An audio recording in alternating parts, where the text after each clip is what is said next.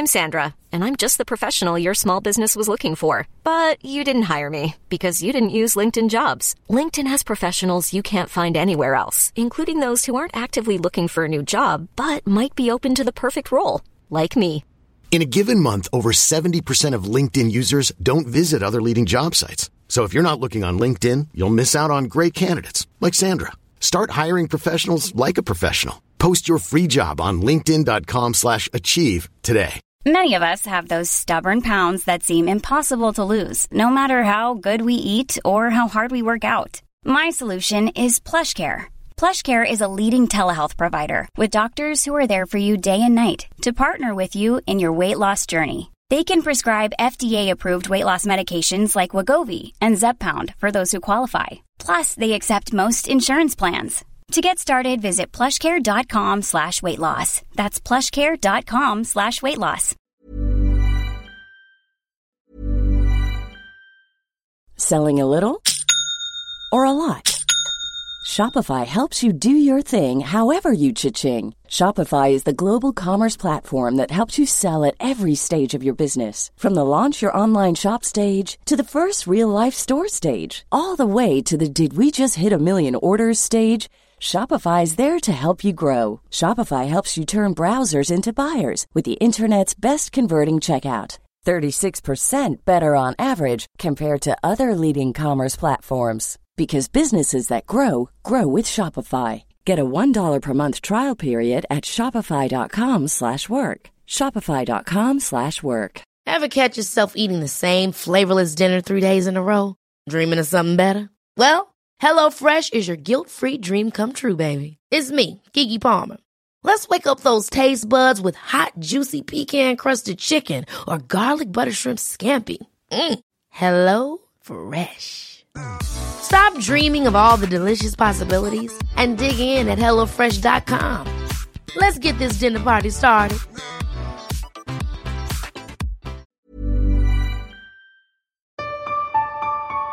One of the plans, and I don't know if it's working like I want it to, but one of the plans about the show was to use a medium, the food and travel show, docuseries, to change who people think are heroes.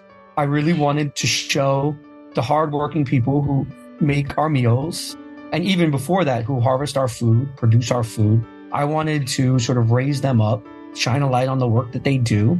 You know, there's a lot of talk out there in the world right now, billionaires, Elon Musk. Like, you're just sitting there, you're like, not particularly picking on him, but I will particularly pick on him. You know, he was raised by a billionaire copper family in Australia. And yes, do billionaires begat billionaires? Yes. But I think it's more interesting to see, you know, a hardworking family who are out on a banca in the Philippines. You know, fishermen, it's the most dangerous job in the world. More fishermen die in the world than any other. I think 25,000 fishermen die per year fishing. And to go out on a boat that they've built themselves, deep sea fishing, to send food not only to the Philippines, but to the EU, and to feed the rest of the world. Talk about bravery and people you should really respect. I hope the show's doing that. I hope people turn it on. They think they're just going to watch another old, like, oh, I'm going to watch people eat and a little bit of food porn. And there is that too. We definitely have, one of my producers does Chef's Table. So we learn from them the beauty of food production. But hopefully people are learning about heroes that they didn't think about before. How you day? That was the voice of David Moscow. Today's episode is about understanding how food plays an integral role in our culture. David is someone who has explored food culture all over the world, and we talk about what he's learned, how he feels like food can be this connecting force that we have so lost across the decades and centuries. In this episode, he also discusses how he came to find out about food and what he's learned from being a host of From Scratch, which is an amazing show that each of you can watch if you click the links in the show notes. We're certainly at an interesting time, and finding those moments that have always been connecting forces for us, I think is going to be crucial for us to be able to get through the nuances of today's world. Food is one of those forces, and I'm very curious to see if this episode will get each of you to start covering the hidden stories that you eat. Enjoy the episode. Welcome, everyone, to another episode of As Told by Nomads. And today's guest is David Moscow. Now, David is the creator, executive producer, and host of From Scratch. David made his film feature debut at the age of 13 in Big. If some of you are cinephiles, you remember he was starring as the young Tom Hanks. And soon after, he starred with Kristen Bell in Newsies, and he has appeared in dozens of films, TV shows, and theater productions over a 35-year career. Today, we're going to be discussing his TV show and new book, From Scratch, Adventures in Harvesting, Hunting, Fishing, and Foraging on a Fragile Planet, which explores our planet's complex and interconnected food supply, showing us not only where our food comes from, but also why it matters and how we need to rethink our relationship with our planet. Welcome to the show, David. Glad to be here. Glad to be here. The pleasure's mine. So how does a man from New York decide to tour the world and explore food cultures? Yeah. So I grew up in the city and then spent some time, my childhood in Los Angeles when I was doing Newsies or working. But my summers were spent with my cousins in like Utah and Montana. So I would get a glimpse of fishing with grandpa, or even in the city. One of the things as a city kid, you go upstate and go apple picking or pumpkins or whatever. And I realized in my 40s that it had been a long time since I had done any of that kind of stuff, that I'd really gotten wrapped up in sort of city life and the expectations of, the hustle and the bustle. I missed it. I realized that the food that I was eating, I was disconnected from it. When, I knew the food is like, I go to the supermarket, my meat is wrapped in plastic, or somebody serves me a plate at a restaurant, but where it came from, I had no clue. And at the same time, I felt like I was unconsciously consuming. I was just eating stuff. I would go, drive through a drive-through, grab something in a paper bag, sit there in the car, shove it in my mouth. So I wanted to figure out, as a city person, whether or not I could get back to that, whether I could learn to do all these things, just the mundane fun stuff of like apple picking, but then also like, how do you harvest wheat? How do you make bread? Could I make fish sauce? And the initial one, it was going to be tacos and a margarita. So I was going to learn how to make tequila, and it was going to be a documentary. And my agent at the time said, he was working with Bourdain, and they pitched it to Bourdain's company. And Bourdain's company was like, if you turn this into a series where you saw different food cultures every week and did a dish, then that would be something we'd be interested in. And we were like, why not? I get to go around the world and eat great food. But it got more complicated than that, as the book talks about. It's interesting hearing you say that, because I'm imagining you brought up tacos, tequila. Was it Mexico? It was Mexico, yeah. The reason why I said it's interesting is it's something that happens when you do that word association. I didn't know about that, but I was thinking he's talking about all these things that are native to Mexico. I can only imagine what the show will be like if people move beyond that association and then figure out why tequila is so important to a particular culture. What is it about tacos that makes something authentic as well? So I guess it leads me down to this question of, what have you learned as you've traveled around the world? What has food culture taught you about the culture of the countries that you've been in? Well, I mean, food is such a huge part of the community. Aside from the fact that everybody comes to the table together to eat, but you're also sort of defined a lot of ways by the food that you eat. Just thinking, we've been having a large discussion, and we talk about it in the book, around consuming meat or being vegetarian or vegan. And those are their own communities. So I do eat meat, and it's a battle that's going on while making the show, because I actually have to slaughter my own animals in a lot of the recipes. But I have a really incredible respect for vegans now, because it's hard. They're brave. They're stepping out of the larger community. They're saying, no, because of my morals, I'm not going to do this. And that removes them from a lot of tables, right? It removes them probably from their family's table. A lot of times it's brave what they do. And ethically, it's great. My community, my family are meat eaters. And to step away completely from that is not something that I want to do. But I do want to have a different relationship with the meat that I eat. And so that's come about. And we talk about it in the book. I think that we overconsume animals. On my thumbnail sketch, basically, if I ate 2 animals a day from when I was a kid to today, that's about 35,000 animals. That's crazy. Oh my gosh, 35,000. Yeah. And that doesn't even include like the all-you-can-eat Vegas buffets. It doesn't include the Italian subs with you don't know it. Yeah, you don't know. Well, you say you're from New York. You got a lot of food trucks here. That's right. That's right. You never know where those things are going. I think it's a fascinating insight into the human experience when you see the relationship that people have with food. When we were younger, a lot of times, depending on the culture you have, it's a very big deal for you to have that dinner.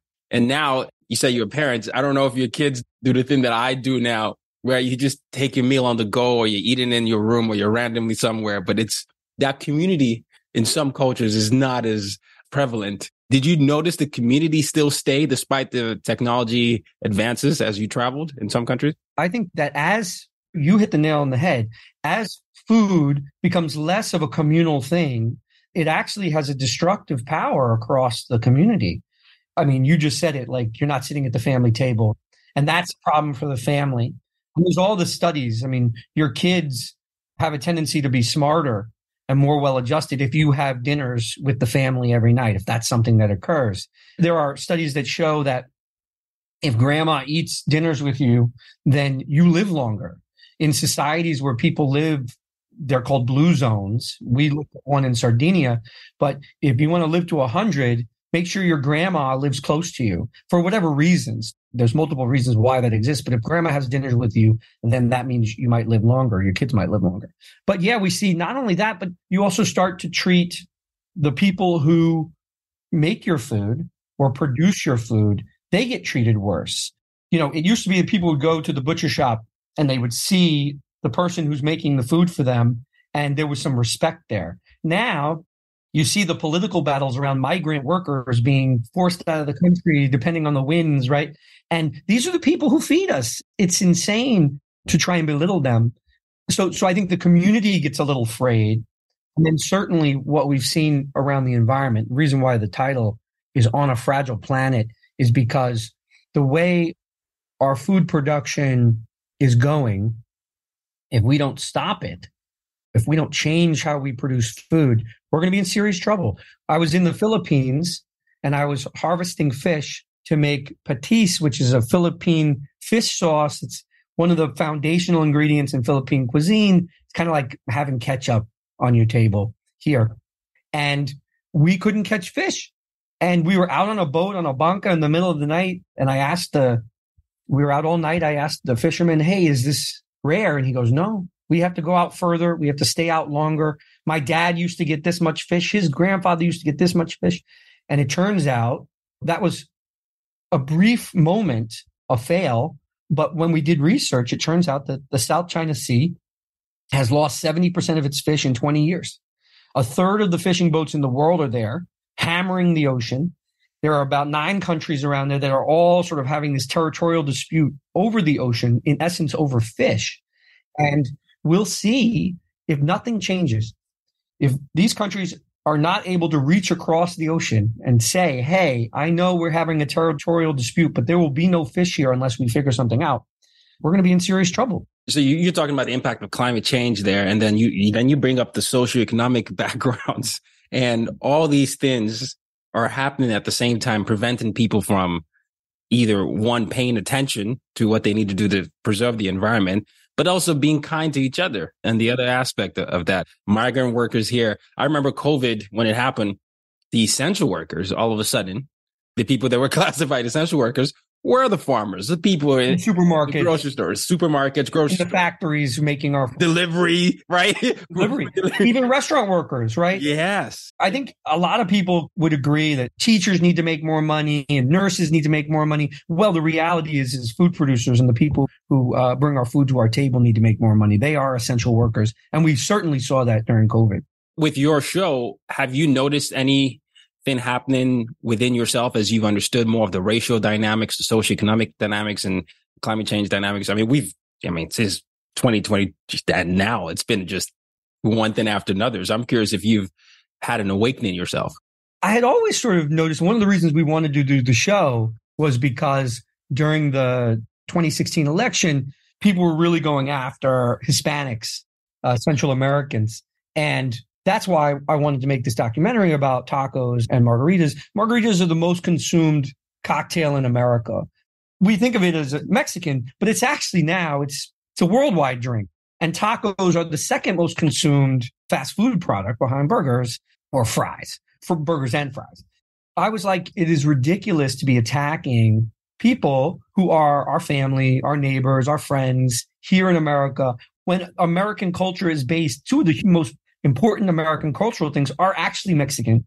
And so it seemed I wanted to go out and show the hard work that it takes to make a taco and, go down and work with Oaxacan subsistence farmers harvesting corn to show that we are them, that we are all connected. And food is something that does connect us all. And so the original part of the book was to show that as an American, you may think you did it on your own and, you're on an island. And if you're having a slice of pizza, it took 60 people to make that pizza. So you're not alone unless you don't want to eat. That's true. And then along the way, we found that the economic issues and the environmental issues, that was new to me. I just went in to be like, hey, we need to come together as a people and solve some of these problems communally. And then it just turned into like, once you pull that thread, you see all this other stuff. I love that you're discussing about how you realize that some of the things we take for granted have a lot of hands behind the scenes. And the older we get, we just sort of forget that. It then leads me to this question with you. You're an actor. You've been on, all the mediums, the TV screen, small screen, big screen, stage, which would be the most purest if you want in terms of performance.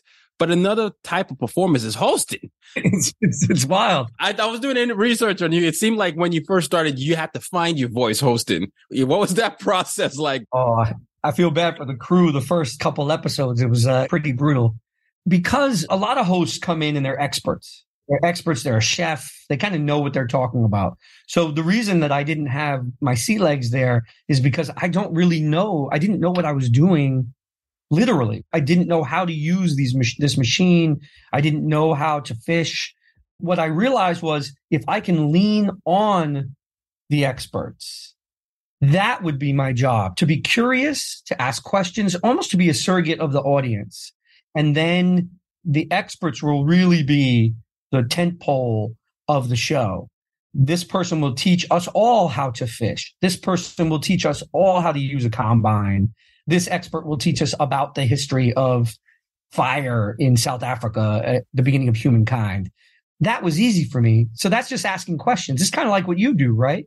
Go out there and you ask interesting people, hopefully interesting questions, and then you get a show out of it. And thank goodness for editors, So no, editors are definitely a great thing. But the secret, though, you brought it up, and I always tell people when they're thinking about getting into this is you have to ask enough open-ended questions that speak to the person's storytelling ability. You say the right thing. Like I'm not an actor, but if I asked you about some sort of acting, you could recall a role you had, or when something really lit a fire into you, or working with an actor that brought something into you. And then that leads to another follow-up question, which then the audience, like you said, is a surrogate. And they're like, oh, that's okay. I can do that. I can follow that path. I would have asked that question. Hopefully you're leading everybody along on the path that they want to go down. Yes, exactly. With the show, where is it being broadcast? And the book, you brought the book a bunch of times. Can people just buy it on Amazon? So the book is out, but yeah, it's in all bookstores, on Amazon, Barnes & Nobles, anywhere where books are sold.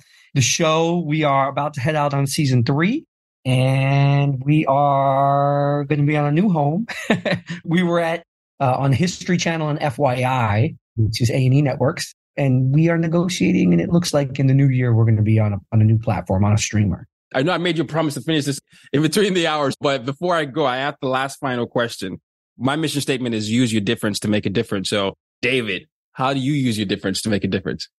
One of the plans, and I don't know if it's working like I want it to, but one of the plans about the show was to use a medium, the food and travel show, docuseries, to change who people think are heroes.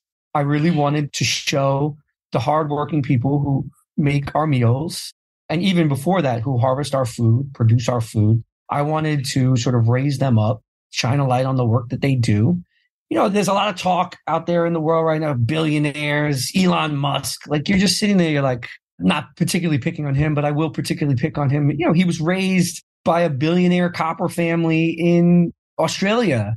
And yes, do billionaires begat billionaires? Yes.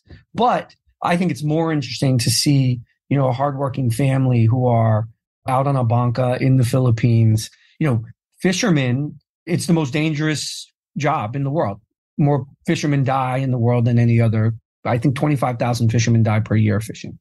And to go out on a boat that they've built themselves, deep sea fishing, to send food not only to the Philippines, but to the EU and to feed the rest of the world.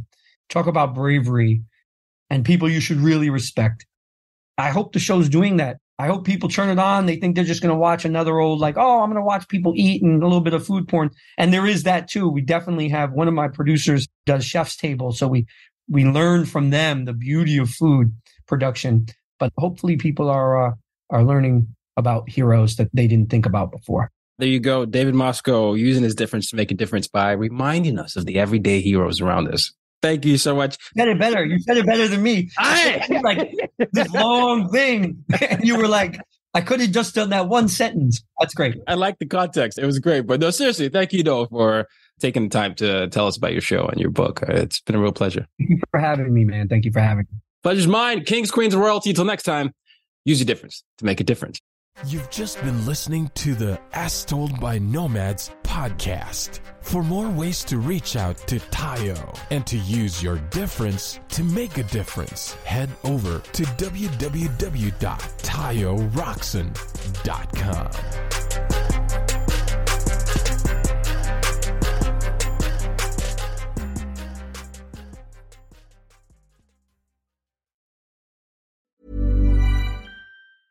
Ever catch yourself eating the same flavorless dinner 3 days in a row?